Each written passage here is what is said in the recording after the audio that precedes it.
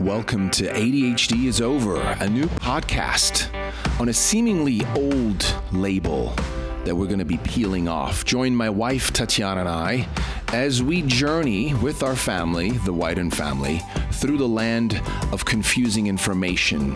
We're going to visit both sides and let you decide because the power is with you. Welcome to ADHD is Over. Welcome back to our Wyden family podcast. Hello. Hello, my favorite guest, my wife. Tatiana, how you doing? I'm doing great. Well, today we're coming to you from our porch, which is why you might hear some bird sounds, perhaps some kids running around, some neighborhoodly sounds, and it feels good. Yeah, I gotta say this is our favorite podcast location spot. Yes, the exterior studio. Well, today's episode is called That Fork in the Road. And the fork we're referring to is that fork when parents realize they have to make a decision, right? The two directions that are most common is your son or daughter has been diagnosed and you are going to go left or right.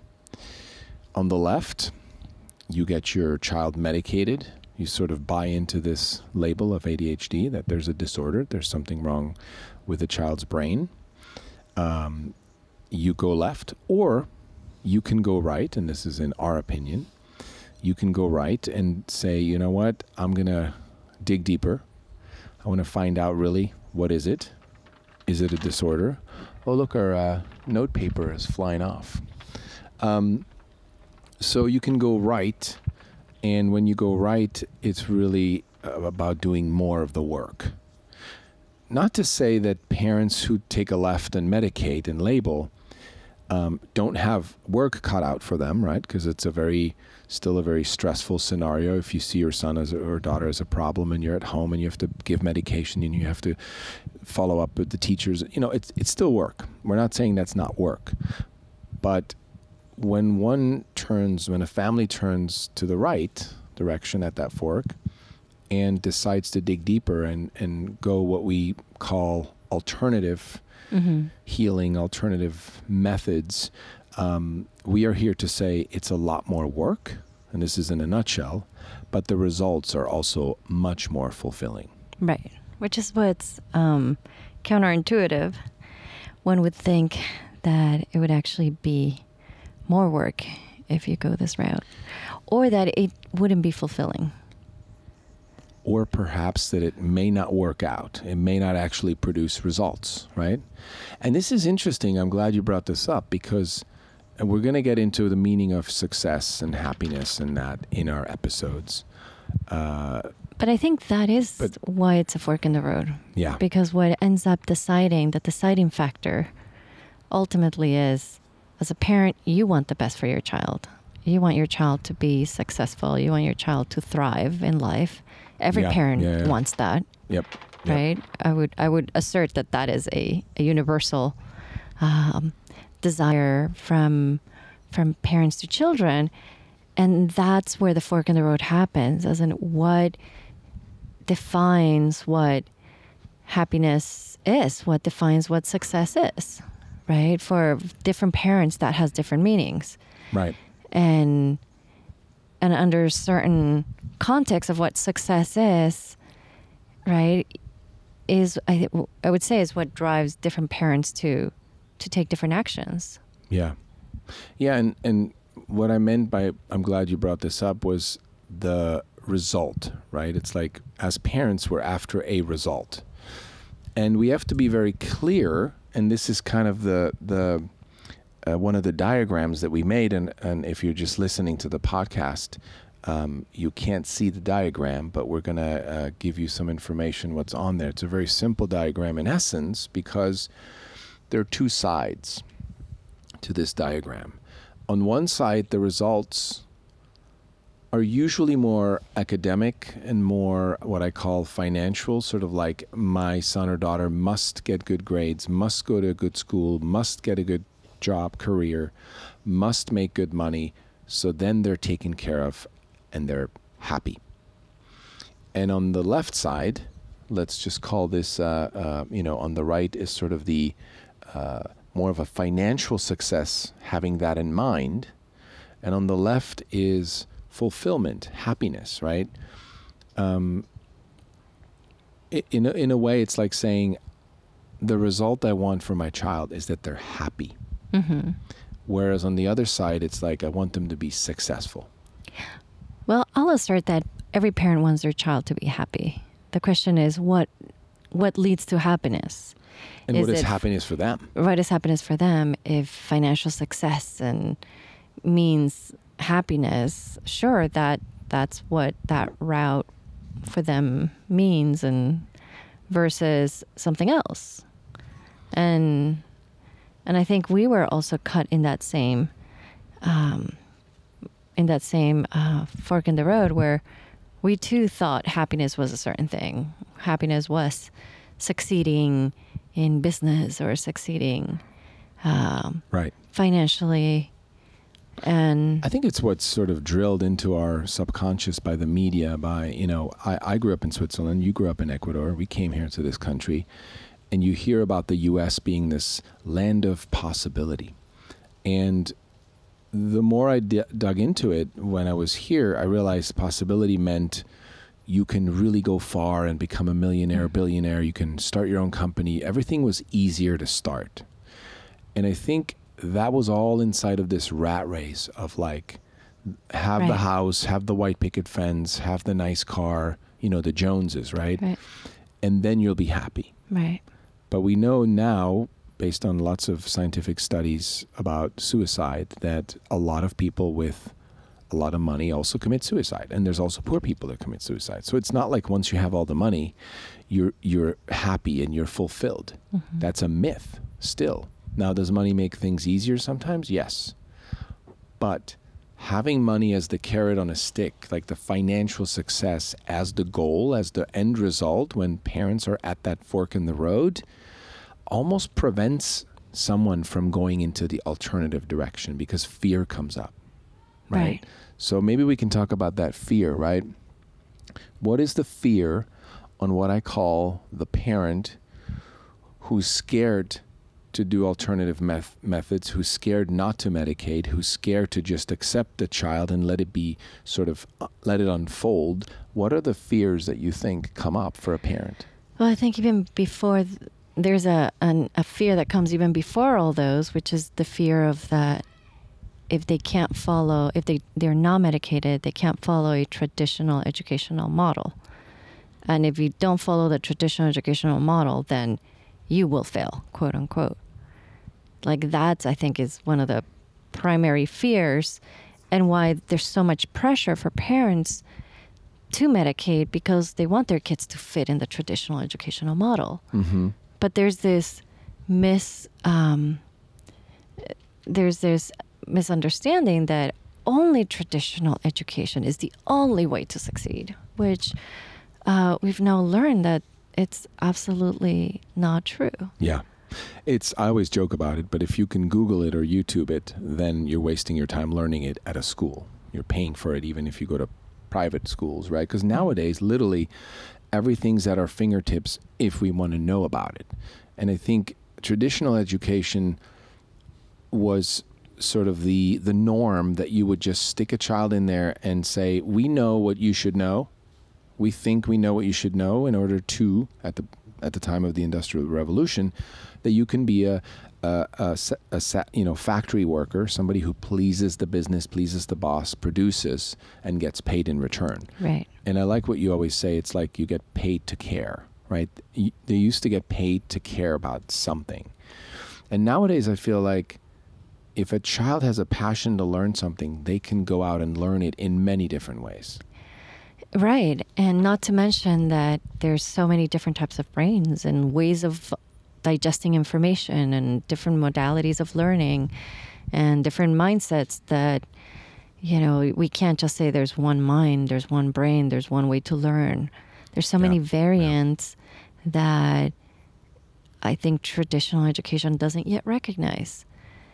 But it doesn't mean that the variety of minds don't exist. Exactly. Yeah. And that's the part that needs to be acknowledged. It's that neurodiversity, right? To essentially figure out, how does a child learn? How do they take in information, process it, and actually store it so they can recall it when they need it?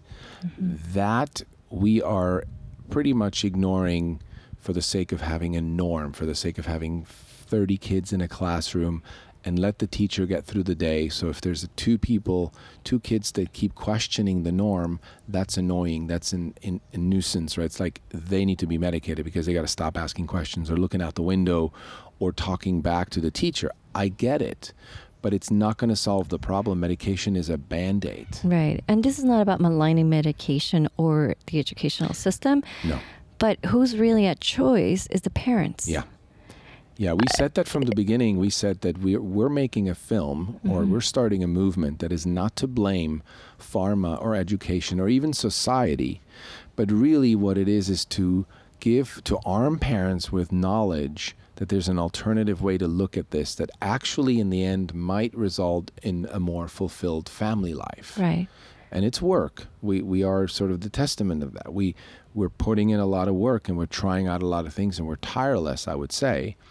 But the results we've seen are amazing. I mean, I can't imagine having gone down the route that the school, when our son was diagnosed at 7, when the teacher and the principal of that school told us, if you do not medicate your son, just so you know, and they were being nice about it, right? They said, we really want to help you, and we advise you that if you do not medicate your son, he may end up self-medicating, become a drug addict, or get depressed, suicidal, and maybe even end in jail. I remember walking out of that meeting going like, holy shit. Yeah. Somebody just smacked us in the face with a 5-ton concrete brick. And making all these assertions on a 7-year-old boy. Yeah. But, so here's the kicker. They were coming from the fear, from all they knew, right? Because they're clearly in the camp of fear. You must educate, you must medicate, you must sort of squeeze them through the system so in the end they have a career and they will, right? So they came from fear, which I get it. And I think what happened was, because they don't believe in the alternative, they said, you too must take on this fear, please. Right. It will help you to do the right thing. Yeah, and that's where that's a true ring of fire for the parents, for any parent to cross through. Yeah, that's actually good. I think right behind that fork is a ring of fire. Yes, because it takes something for a parent to say, I get that that's the reality from an educational context, yet still check in with oneself and see if that resonates, if that feels true, if that feels good in your heart, that is what's to be followed, and to actually check in with yourself, which is what we did. Yeah. Because when we received that information, I know that we both looked at ourselves and we were like, no, like this does not feel true or right. Yeah. It just, to go back to our sons and medicate him and look at him in the eyes and say, this is the right thing for you, just did not feel good. I trusted what I felt. Yeah. Right? And you bring up a big point, right? Resonance, and that's definitely another episode. Resonance is possible once we trust our intuition, right? So if I trust my intuition, I can then say, did this statement or this feedback, did it feel right? Did it vibrate at the same vibration that I have inside, right? And we said, no, it doesn't feel right. And, I've seen a lot of parents on the ADHD support groups that I've joined on Facebook to do research and also to share stories and hear stories. There's a lot of parents who basically show up in their post saying, I'm at the fork in the road. Please, parents, tell me, do I go left or right? And I often write back and say, before you go in any direction, like, does it feel right to you? You know your son better than the pediatrician, than your psychologist, psychiatrist, than the people even on Facebook. Don't take my word for it, but does it feel right to you? And I know we're sort of opening up a can of worms here, because there's a lot more to this. We have to really look at our lives, like, why does it feel right or not right? Because a parent may say, I'm so irritated, so tired, I can no longer, I need medication, or I can't function, right? And I get it. But still, one could medicate for a while and say, while that's happening, I need to find a better solution. I want to heal more, as a family. There's maybe a divorce, there's anger, there's a lot of other things. But, and I don't want to get too sidetracked, but if we go back to this side where we were told by our son's school, that here's the fear that you should have, so that you push him through the system successfully, so that he'll make it, so that you can die and feel like you did a good job because your child is now successful and happy.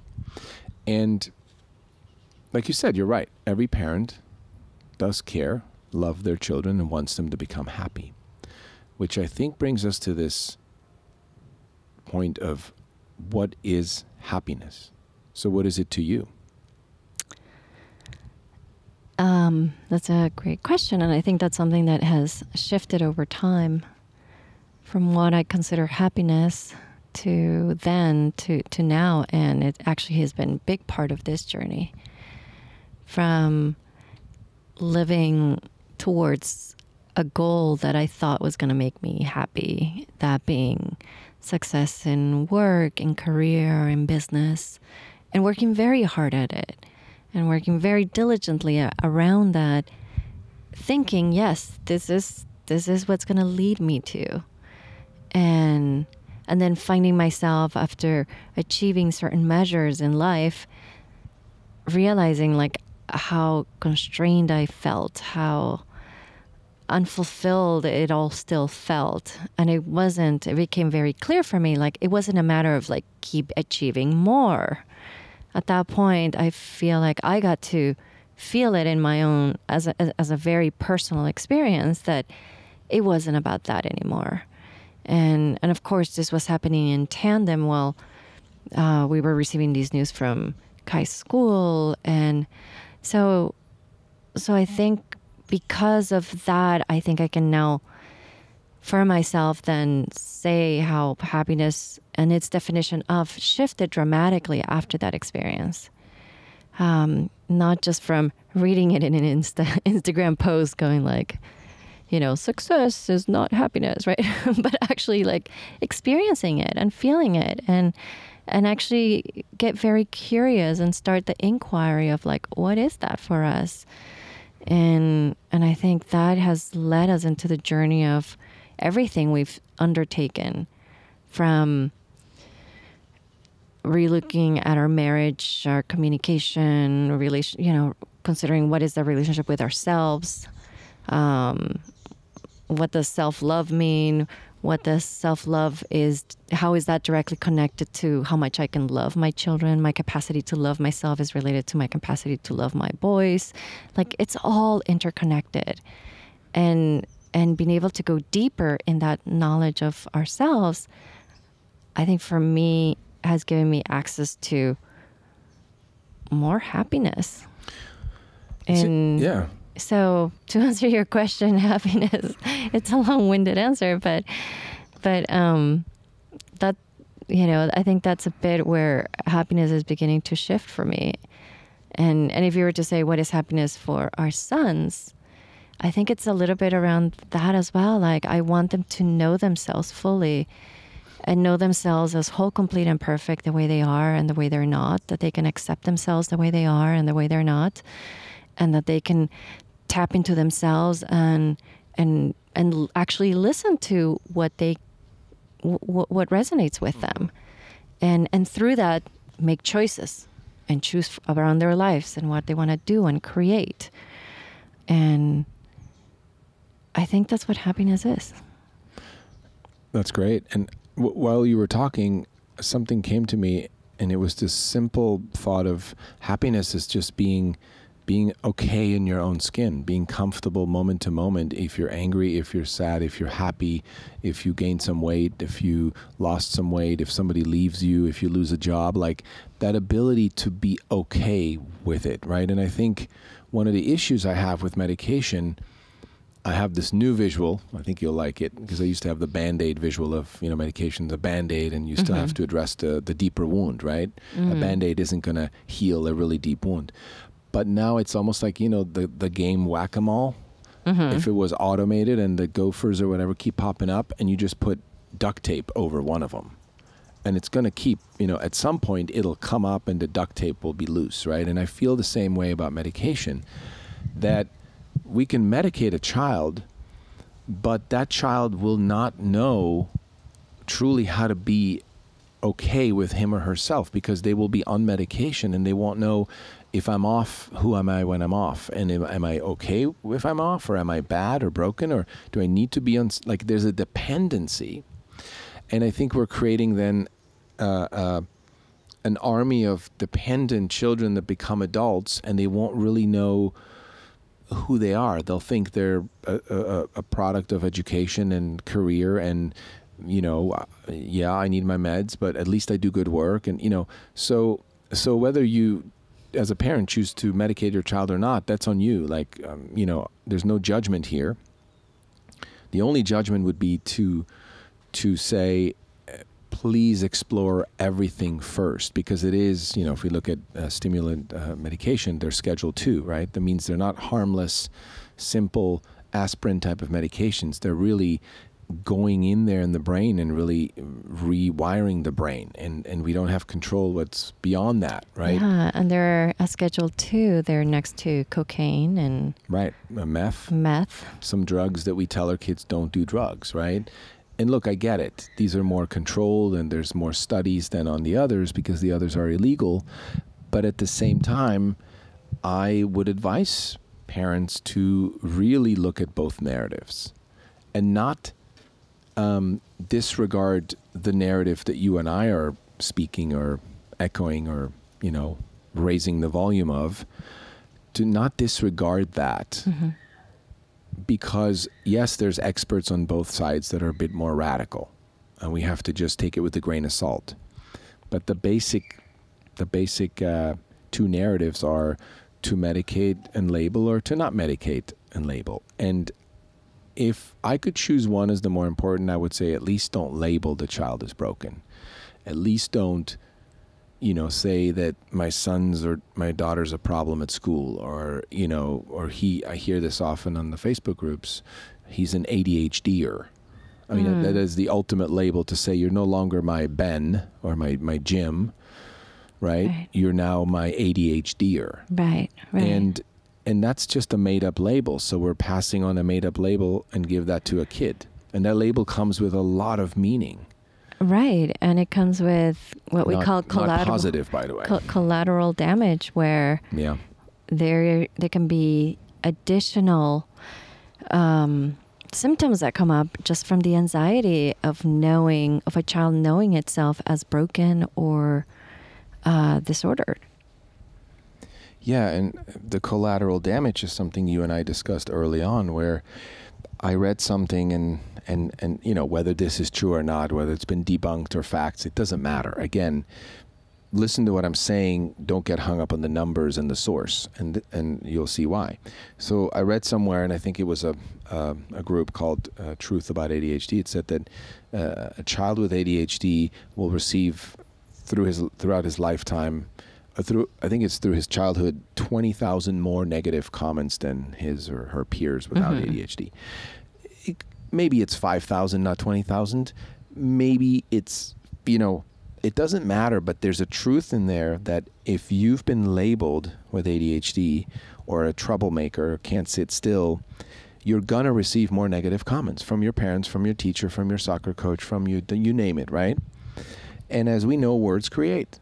And a child is so malleable, a child's brain or consciousness is so malleable that they're going to naturally start saying to themselves, I am not good enough. I am not smart. I am a troublemaker, and eventually they will attract more of that. And then that's their identity. Right. And I'm not talking out of my butt here. This is scientifically or psychologically proven that a child with that, we call it a child that sentences him or herself to say, I'm a troublemaker, I'm a broken person, will actually create more of it. Right. It's like a self-fulfilling prophecy of identity. We say who we say we are. We become what we say we are, whether we're conscious about it or not. Yeah.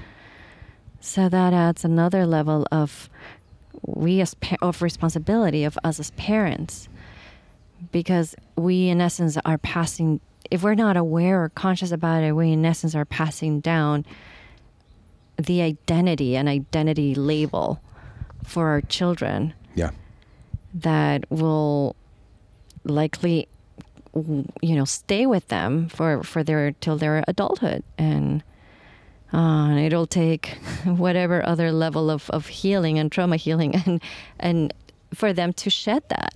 Yeah. And that's on top of already their difference. But that is what will make the difference on how they experience their learning differences. Whether they see it from an empowering perspective that I learn differently and I just need to, because I now know myself, I know I learned this way, so that's how I will absorb information from here on, versus just simply going, oh, I must be dumb, I must be stupid, I can't learn the way others learn, so there's something wrong with me, right? It's like same reality, two totally different experiences, two totally different perspectives, and likely two totally different outcomes in the future. And I love that, because I would say to parents that if you're at that fork in the road, if you feel called to go left, in my opinion, if you want to go medicate and label, I would say do your child one last favor.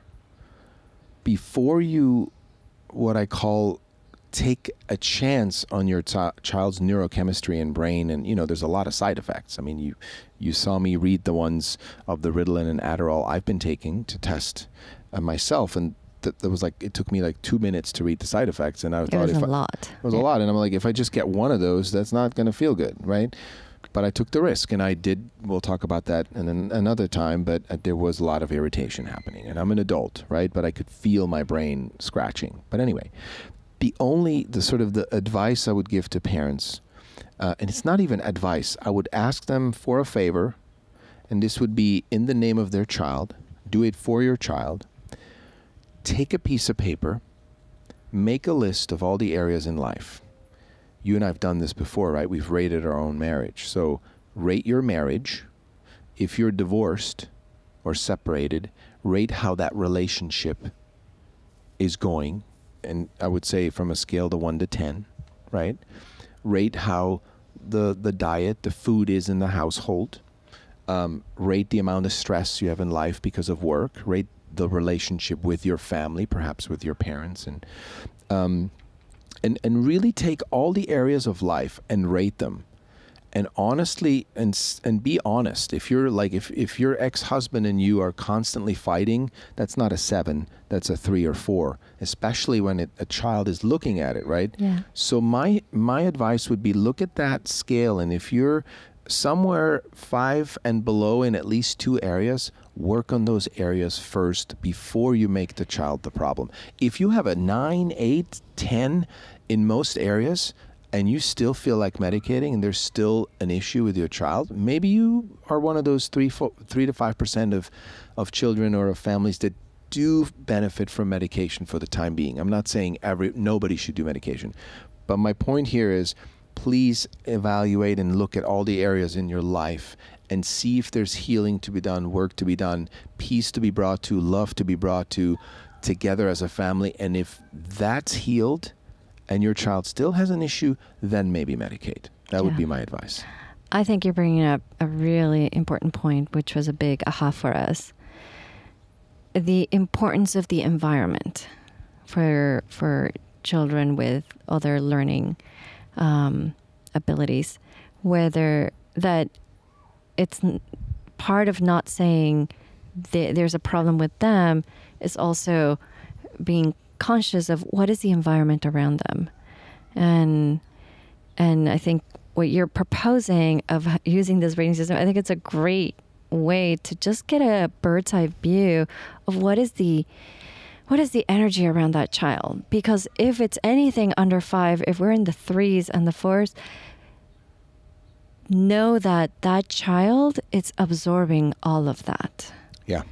it is experiencing all of that, whether it's tension between husband and wife or between ex-husband, ex-wife, whatever that may be. Even if those conversations don't happen in front of the child, the children are feeling it, are experiencing it, are sensing that. And all of that gets back into their bodies as stress. And as we've now seen, stress is part of what triggers that stress response system in the body that also equates to trauma. Right. And it's a form of trauma. But if we just want to call it stress, that's fine. Let's stick with stress. Or call it imbalance, call it disconnect, call it whatever it is in the family. If it makes you feel better, we just call it trauma now, because we know that all trauma is unprocessed, unhealed, and stuck in the body kind of stress. Right, but what's important is to be able to understand that that environment is completely having a direct effect. Yeah. And by the way, we're not talking, if you're listening now and you're going like, whoa, hold on, you're talking environment, what are you talking about? We're not making this up. So the study of epigenetics is clearly starting, and started a while back, but finally it's bubbling to the surface, is that in epigenetics, it's clear that there's little switches, little on and off. Imagine little on and off switches on each of the genes, and we're not predisposed, meaning we're not stuck with a gene. If you say, well, first of all, just so you know, there's no ADHD gene, and that is actually scientifically proven, or it's not proven that there is an ADHD gene, because ADHD as a label is made up anyway, so there can't be an quote-unquote ADHD gene. But my point is that if you believed there was a gene like that, and your father had ADHD, and he's passed it on to you, well, that doesn't mean you're stuck with, or you will always have to be someone with ADHD. The environment can turn that on or off. And if the environment's very stressful, it's going to turn it on. And yes, you will have these, what we call ADHD traits.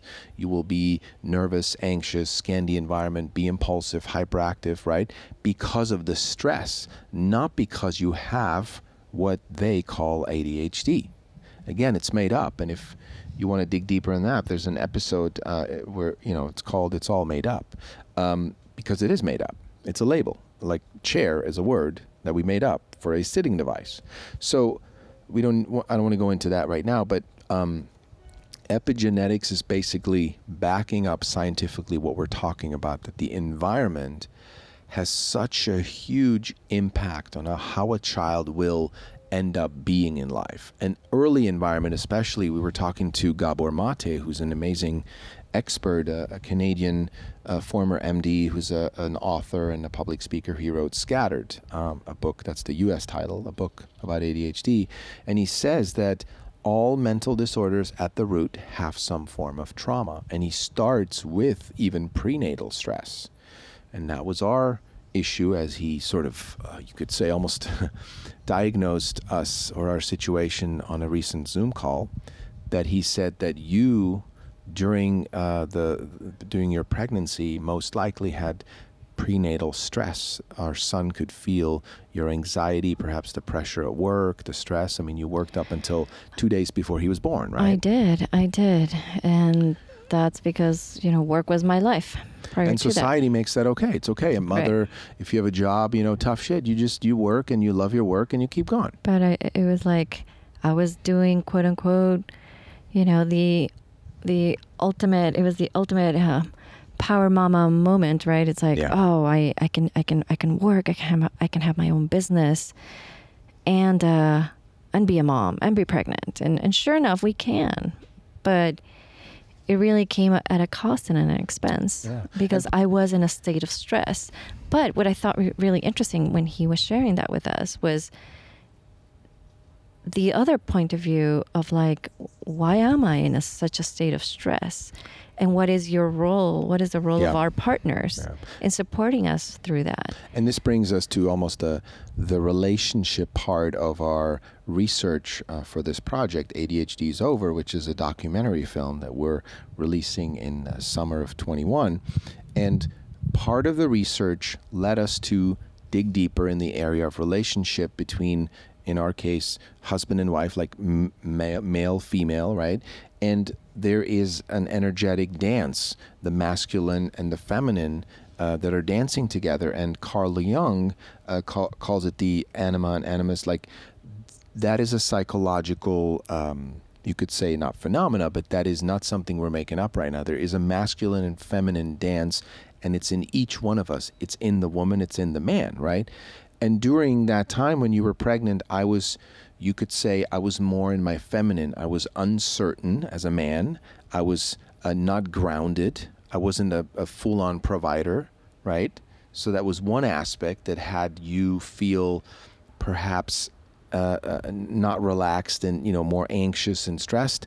And of course, then you had, and you can elaborate on that, you had your own upbringing, your own way that you were shaped by the women in your life, right? And this, me being in my feminine, was shaped by the men in my life, by my father, who was more often in his feminine. And then you had your sort of pick up the sword and go. And that's where the whole epigenetics comes in, right? We can keep going back and, back further and further in time.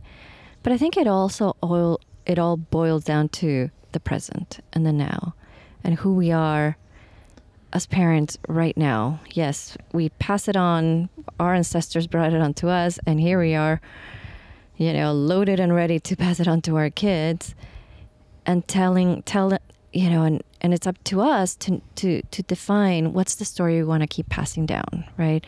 The narrative, right? What is the narrative? What is the environment that I have full control of right now? Yeah. That I want to keep creating for what will come after me, right? Yeah. And I agree. I think even just labeling our children with ADHD or saying, well, my dad had it and I have it and I have ADHD and I take medication and I'm ADHD, there's a certain comfort that I feel around a lot of the support groups where people say, oh my God, finally I knew what was wrong with me, right? That's interesting, the choices of words, because as human beings, all of us have some form of inner dialogue that's either something's wrong with me, I'm not good enough, I'm not loved, right?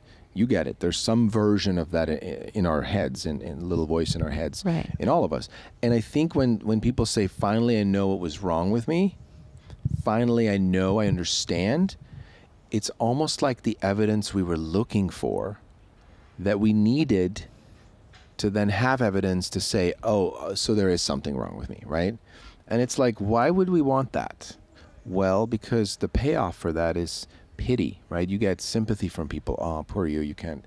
Yeah, I know, it must be hard. And people go, you have no idea what it's like to live with ADHD. You have no idea. And well, I can now say I do, because I feel like I'm a sort of an undiagnosed, well, by now I'm diagnosed, but was undiagnosed adult with so-called ADHD. We have our son who supposedly has ADHD.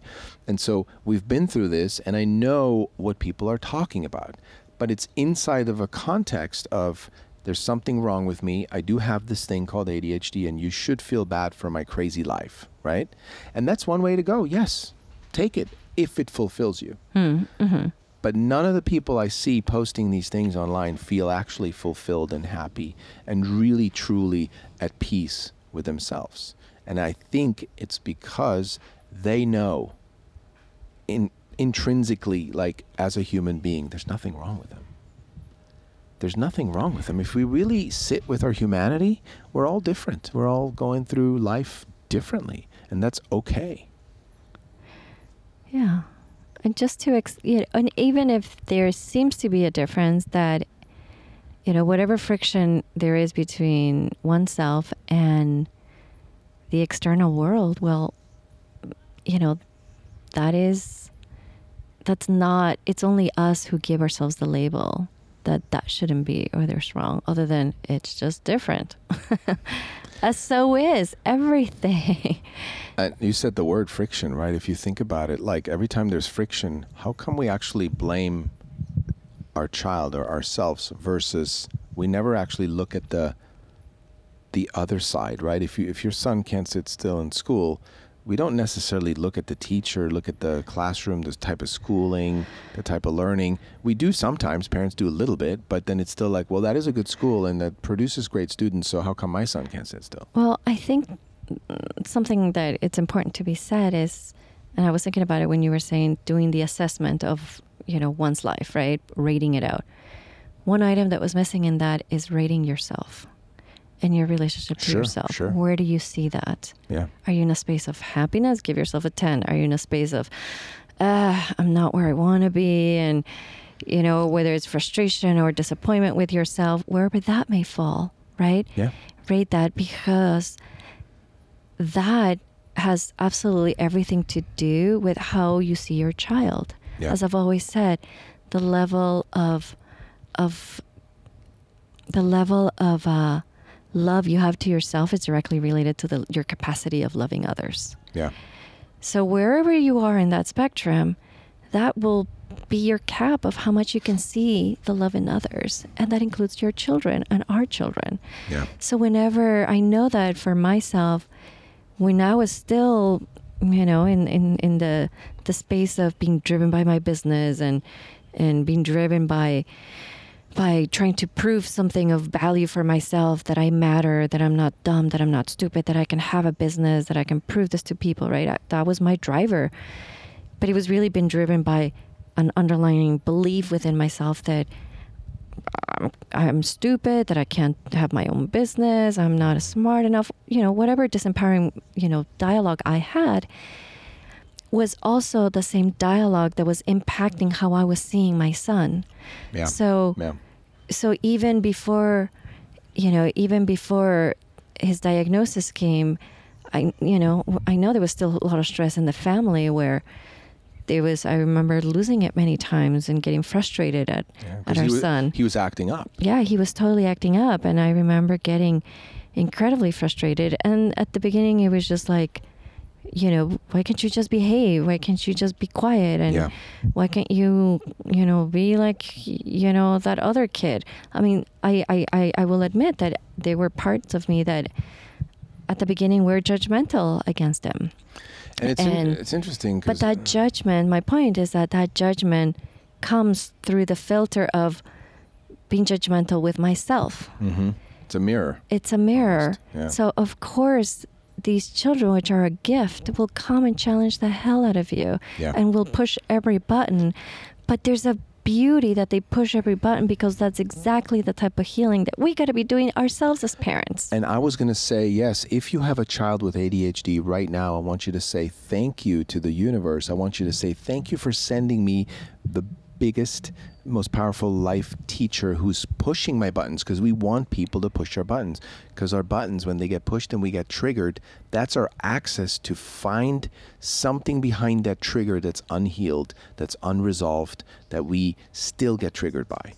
And they do it. They will do it. I mean, I look at, these posts on Facebook. Parents are exhausted. Parents are losing sleep.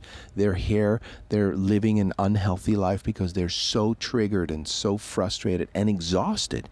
And while I get it, a lot of that exhaustion comes from the resistance to not want to go deeper in themselves, with themselves. I don't think they know to look even there. Well, because we didn't know either. We didn't either. No one is sharing this. There's no narrative out there. Well, a very faint narrative, but that actually supports parents.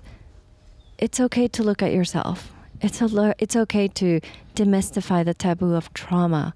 And it's not that you've done anything wrong or you're a bad parent or, bad mommy, daddy, right? Not at all. It just simply is.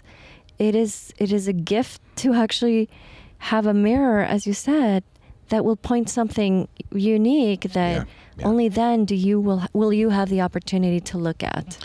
And it blows my mind, and I say this with love, but when I often am on those Facebook groups, and I hear a lot of parents complain that not only does my son or daughter have ADHD, but there's a lot of anger issues. And most of the time, the parents are in a divorce or separated or single parents, right? And so I will say to those parents, because we've been there, when something's missing, in this case, the other parent, and there might be anger, there might be resentment, fights, all that stuff, please do not think that has nothing to do with your child's anger. That anger is not what they call a comorbidity with ADHD. We've come to accept that when a child has ADHD, it most likely will come at some point with emotion or anger tantrums. Yes, but it has nothing to do with ADHD. It has everything to do with the environment. And because if we think that environment, that divorce, or that verbal abuse or physical abuse or sexual abuse or cultural who knows what has nothing to do with our children's behavior, we have ways to go until ADHD is over, because we got a lot of work to do. And I guess that's why we call it ADHD is over, because once we say it's over, it's actually over. It may still take 10 years for us to create the family we want and love, but the moment we decide it's over, it's a declaration. It's over.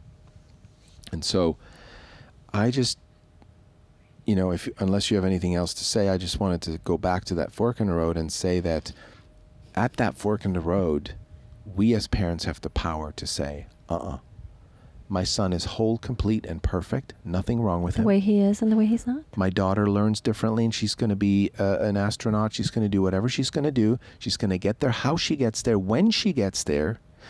And the last thing I will do as a parent is label them with a disempowering stigma.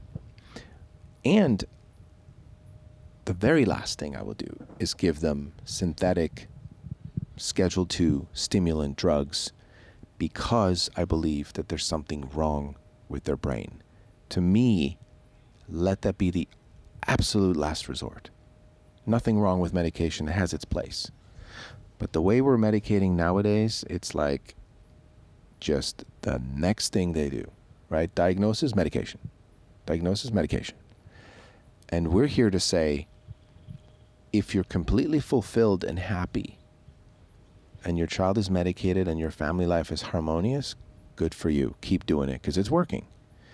We're saying what we are doing, which is the alternative direction. We are starting to see more fulfillment, more happiness, more peace, more abundance, more love. And it's not a coincidence. That's right. So today, that was that fork in the road. If you're at that fork in the road or know someone who's at that fork in the road, please feel free to share this episode. We hope that it can make a difference. Reach out to us if you have a suggestion for a topic, or we can also direct you to certain resources or articles and so forth. You can also get more information on our website, ADHDisover.com. It's a website that's currently being built for the film and the movement, but we're going to keep you posted. You can enter your email there. We're going to put you on the mailing list and keep you up to date. Thanks again for your attention. No pun intended, but we value your attention, and please spread the word that ADHD is over. Yes. Thank you, love. Thank you.